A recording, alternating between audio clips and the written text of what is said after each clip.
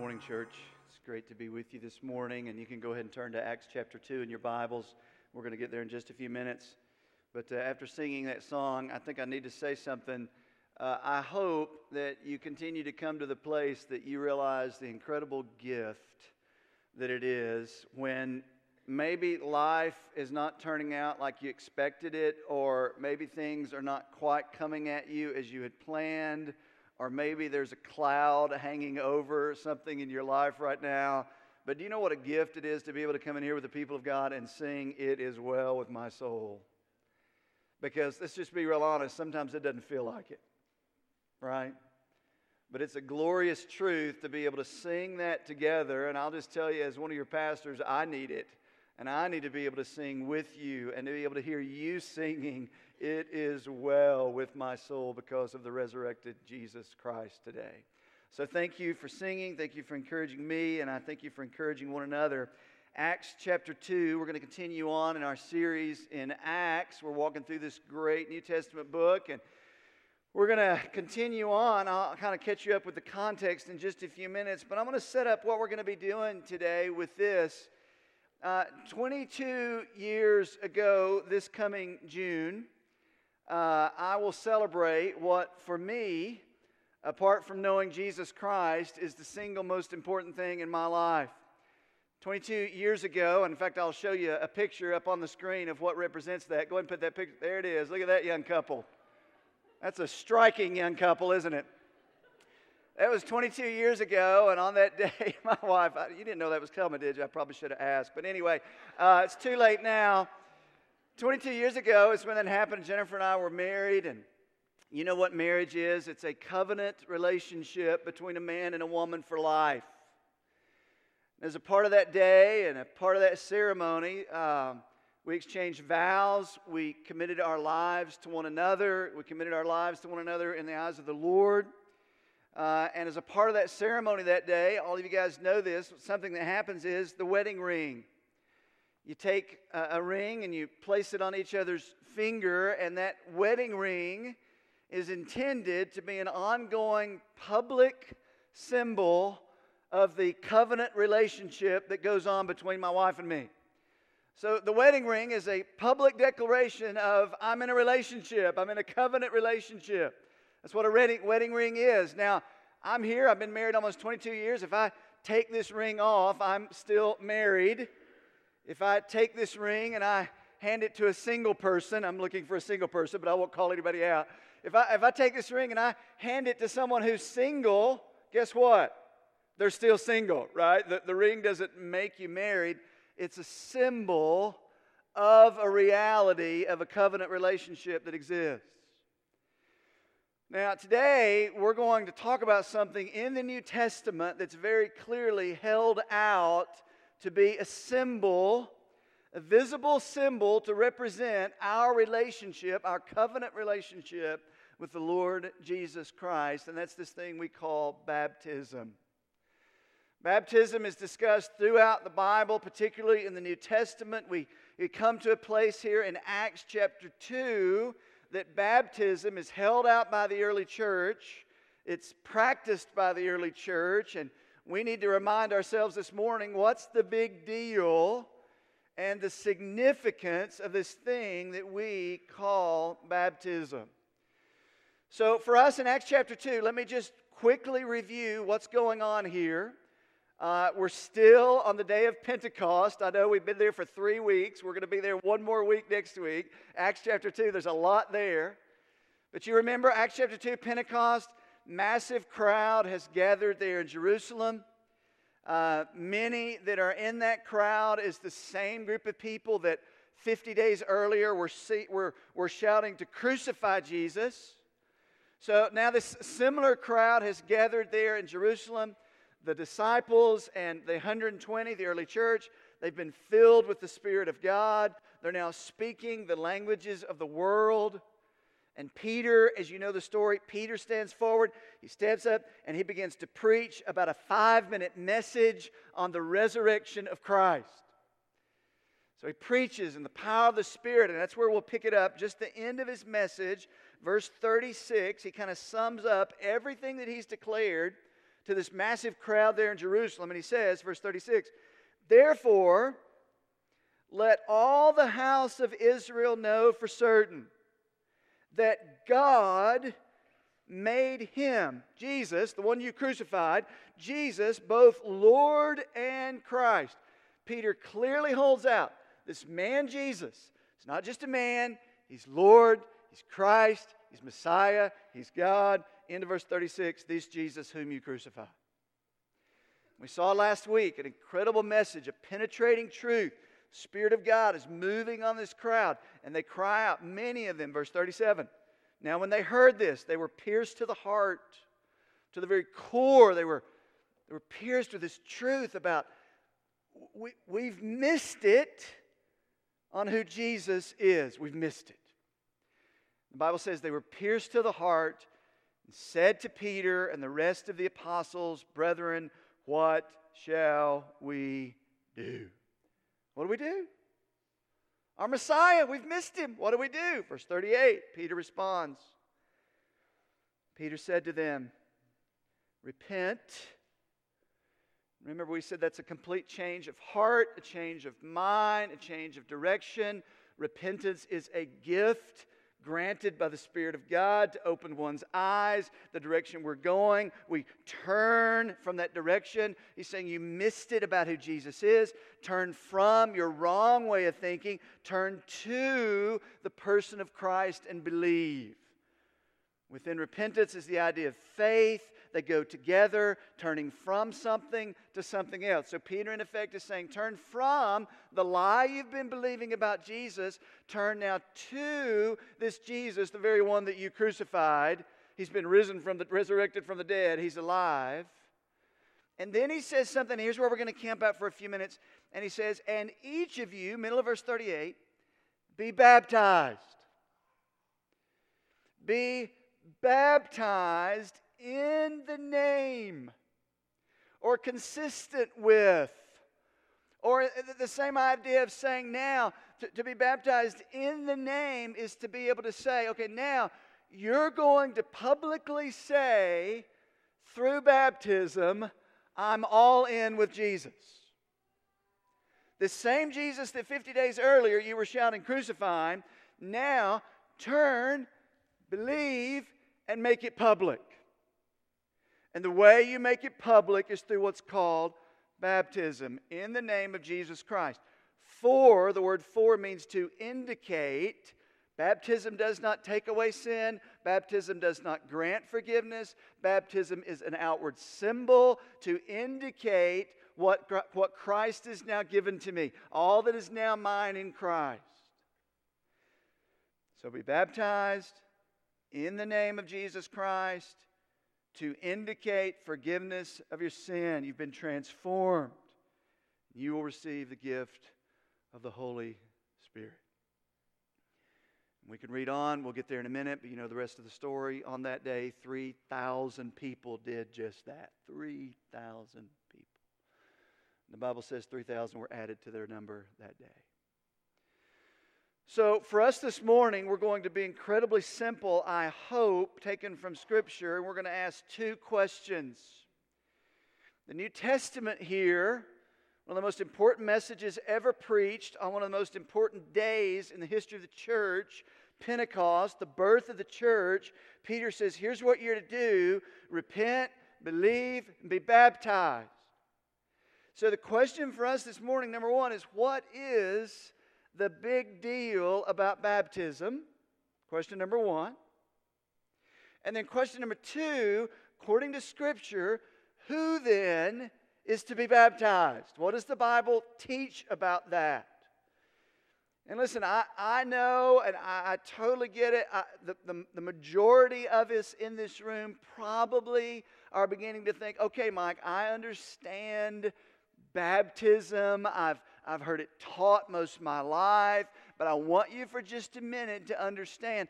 If you've been taught it your whole life and you think you fully grasp it, maybe the message is for you, for somebody else this morning, for you to share the truth with somebody else. But I imagine somewhere along the line you've begun to miss it a little bit of what the whole point of baptism is. It's very easy in a place like the Bible Belt to take things for granted and to forget the significance of something as important as baptism that Jesus has given to us. So what's the big deal about baptism? One of the things that's a reality in our culture, even here in East Tennessee, is we tend to either overemphasize something to a fault or we underemphasize. Both are unhealthy. I was even in a lunch with someone this past week, a member of this church, who was saying they were brought up here in East Tennessee. They were part of a church that taught the idea that baptism is absolutely necessary for salvation. That there's no way that you're truly born again if you've not been baptized. So baptism becomes this critical element to say it is not just a symbol, it's not just something to represent salvation, it has some kind of salvific value. In other words, that water somehow washes away sin. That's just totally not what Scripture teaches. But then, here's the other side that I think many of us fall into. Well, we know that's not the case, so let's just overreact and go over here to the other extreme, and let's just underestimate or devalue what baptism is. Baptism it's a neat thing. It's a really cool photo opportunity. We'll get all our family there and we'll celebrate when it's convenient. Baptism doesn't save. It's not that big of a deal. I can walk with Jesus without it. And we skip over, listen, we can be guilty of undervaluing or devaluing something that the Bible makes a big deal out of. So we don't want to be guilty of either one. So back to the original question, okay, what then is the big deal about this thing called baptism? I'm going to try to share with you 4 or 5 things. Some of these will be a means of reminder, and some of them may be something fresh that you need to hear this morning. Let me share with you a few things about baptism from this text. Number 1, baptism publicly identifies us as Jesus followers. In other words, the initial step, the initial public proclamation that someone is now a follower of Christ, that someone has gone from death to life, that someone has surrendered all that they are to all that Jesus is, all that salvation is. The initial step to identify us as followers of Jesus in the Bible is baptism. Now, the word, as Peter uses it here in the Message, it was a fairly common word of the day.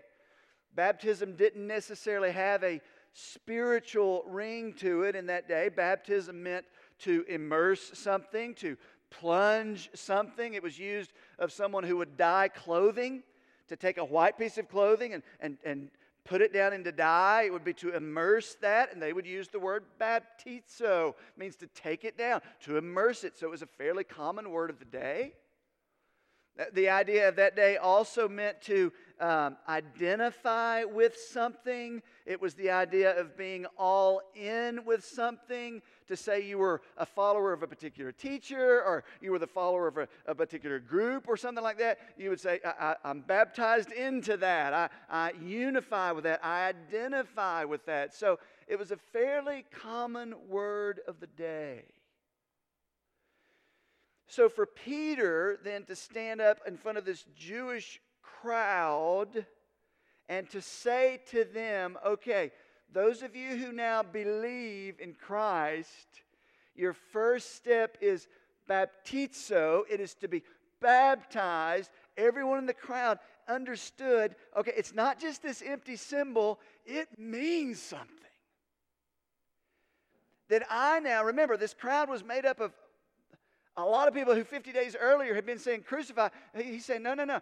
Now you are in the same way going to publicly, through the waters of baptism, you are going to identify your life with this Jesus. You're going to publicly say, I'm in with his life, with what he taught. I'm in with his death. I'm in with His burial. I'm in with His resurrection. I am publicly in with Jesus. And everyone understood that. And we're going to talk about it at the end of the message because it's very, very important. Baptism wasn't underestimated then. It wasn't overestimated then. But it was clear the Bible knows nothing of a believer not being baptized. And it was so significant in that day, they would even, the language would sometimes become so close. That's where cults have taken it, because they would even identify salvation very closely with baptism. Not to say that salvation, or not to say that baptism saves you, but it was the representation that you're truly born again. It'd be like me saying to somebody, hey, you got a wedding ring on? Sure do. What does that mean? It means they're married. They're so closely connected. In that day, it was the way a person publicly identified initially with Jesus Christ. Now, I've had this question a lot, and I think it's good to share this with you. When a person comes to follow Jesus Christ as a part of our church, Tri-Cities Baptist Church, I've been asked, why on Sunday mornings do we not line down the front of people who've come to know Jesus? The reason we do that is we try to be as biblical in everything we do as we can. The public profession of faith, biblically, has never been to walk an aisle. It has never been to line people along the front of a church. It has and will continue to be baptism. So when you come to know Christ in this church and someone leads you to know Christ, or you lead someone to Christ, the first step is, man, it's not, well, we got to get them down the aisle in front of the church. The first step is, your first step is to be baptized. And in that baptism, you're publicly saying, I am an unashamed follower of Jesus Christ. Okay? So the Bible teaches about baptism. Secondly, let me give you a few more truths this morning. Second one is this: Jesus commands followers to be baptized. Where did Peter come up with this idea? I mean, the disciples say, I know what we'll do. We'll just dunk people under water. It'll be awesome. Well, Jesus commanded it. It had been a carryover from a Jewish tradition of cleansing, and Jesus now redeems the whole idea of baptism. Matthew 28, one of His last commands, tied into the Great Commission. Jesus says to His disciples there, Matthew 28, 18 through 20, you know this. Jesus came up to them and spoke and said, all authority has been given to me in heaven and on earth. Go. Go make disciples of all the nations. Next step, baptize them. Then teach them to observe all that I've commanded you. There's a clear pattern there. Make disciples. They come to know Christ. Next step, baptism, to make that public, and then this discipleship process that follows, where they then are the ones that make disciples. Beautiful pictures. Jesus has designed it there.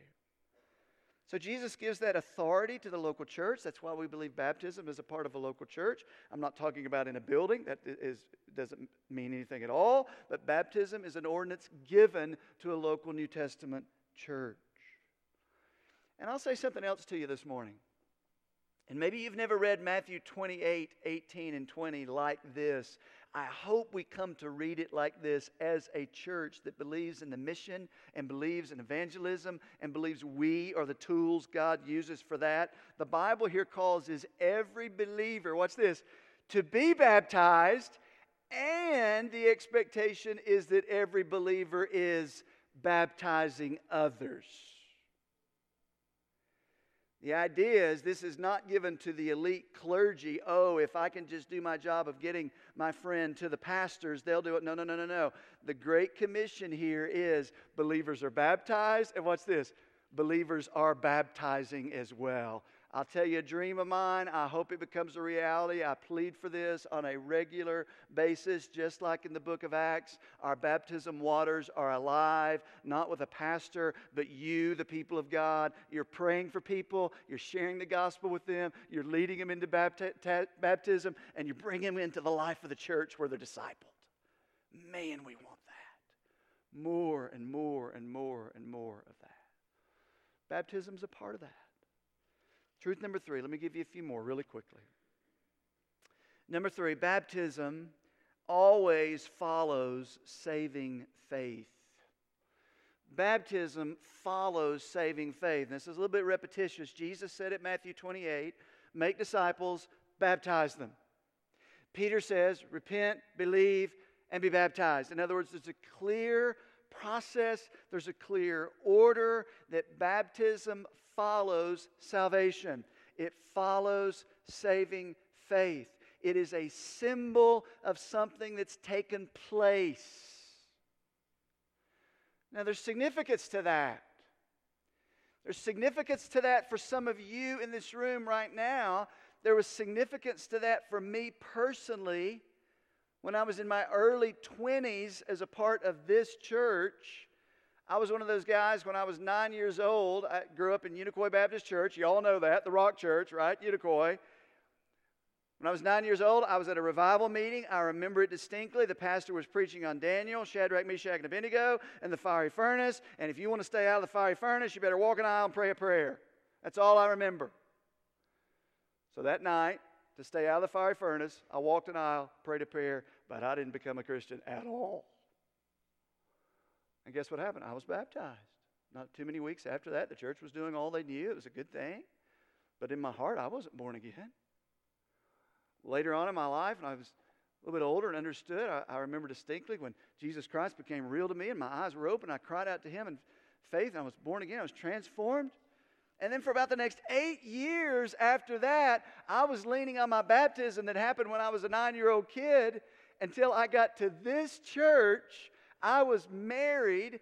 I had preached in front of this church, and I had a conversation, and Pastor Gene, you may not even remember it, and Pastor Gene, when I shared my testimony, loved me enough to say, well, you understand, you weren't really baptized, you just got wet. Or something like that. And boy, I wrestled with that. I thought, are you kidding me? I've preached and I've done all these things. But my baptism was not in order. And I had not publicly declared like the Bible called me to do. So as a married guy, a guy who had actually stood and preached, a guy who was a leader, if you will, I was baptized. Let me tell you something. I didn't realize how much that was holding me back in my walk with the Lord because for months I refused to simply obey. Just obey.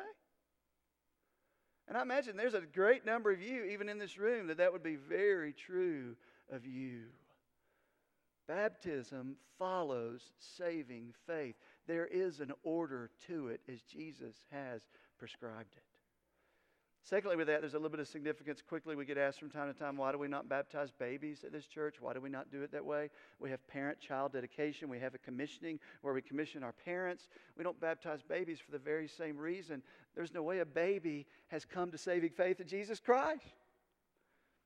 So we believe baptism is something for those who are old enough to understand, place faith in Christ, and then baptism follows that. Okay? So let me share with you just a few more truths, and we're going to wrap it up for sake of time this morning.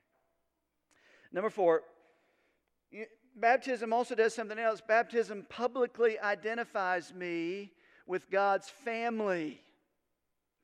Acts 2:41 is so clear here. Peter continues on, and he says, or Luke writes, the author, he says, so then those who had received his word, that's Peter's word, the message, were baptized.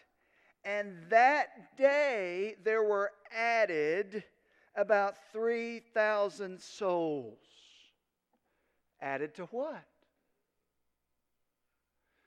The word added here means to join together. It means that you are connected to something that you were not prior connected to. And the verses that follow in 42 through 47, we'll look at those next week, clearly indicate that the believers now, baptism was a public declaration. I have a relationship with Christ, and watch this. In the same way, I now have a relationship with the body of Christ. Acts is very clear about that. There's parts of the rest of the world that are very clear about that. That baptism, if we see baptism, biblically speaking, as this individualistic, isolated event that I can go off in a corner somewhere and be baptized, that's not the whole point of baptism. Peter says, Luke says, they were baptized, and baptism, it was a rite of passage, if you will, to publicly say, I'm in with Jesus and I'm in with the body of Christ. So it continues to get at that Western individualistic idea that I think we all struggle with from time to time, that my relationship with Jesus is private, it's personal, it is personal, I agree with that, but it's never private, and it's never to be lived in isolation. Baptism itself is a picture. That's why we baptize as a part of a church. It doesn't matter where. We can do it here, we can do it in a pond, we can do it in a lake, it doesn't matter. The point is, it's done in the context of a community.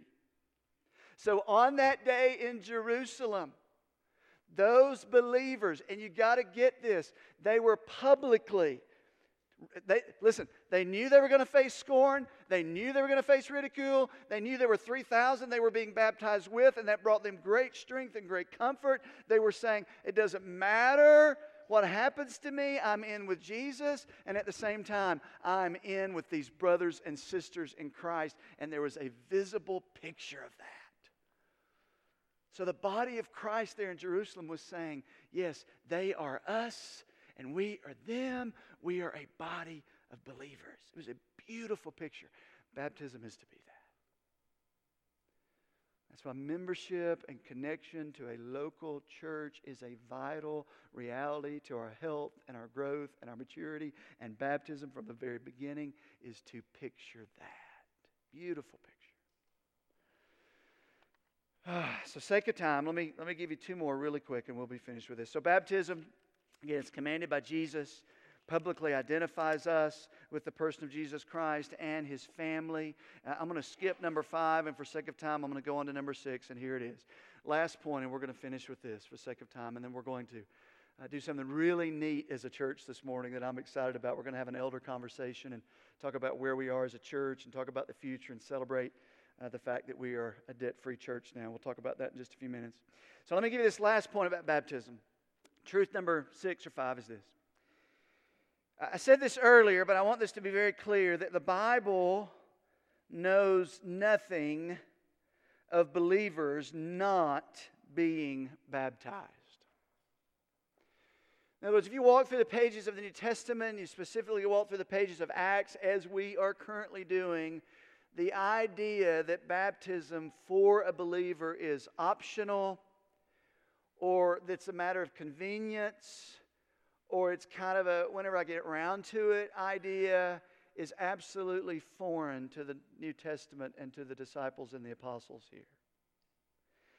Now, the reason that matters, and maybe we don't even get our minds around it, let me just explain that to you very quickly. I want to take you a trip back really quick, 2,000 years to the early church, all right? 120 believers, that's how they started out. The idea that it was not culturally acceptable, it was not the cultural norm to say, I'm a Christian or I'm a follower of Christ. It was the exception. In fact, to publicly in that day, and you've got to get this or you don't understand why there's so much weight placed on baptism here in the book of Acts. In that day, to go forward and to publicly say, I'm with Christ, I'm in with Christ, and to do it in such a public way of baptism. Listen, they didn't have churches where the baptistry was inside. They had pools of water all over Jerusalem. They were baptized publicly, and everybody was watching.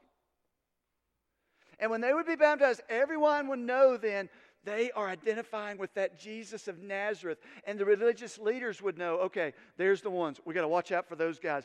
Those are now the Nazarites. Those are now those followers of Christ. The point is this, you've got to get this.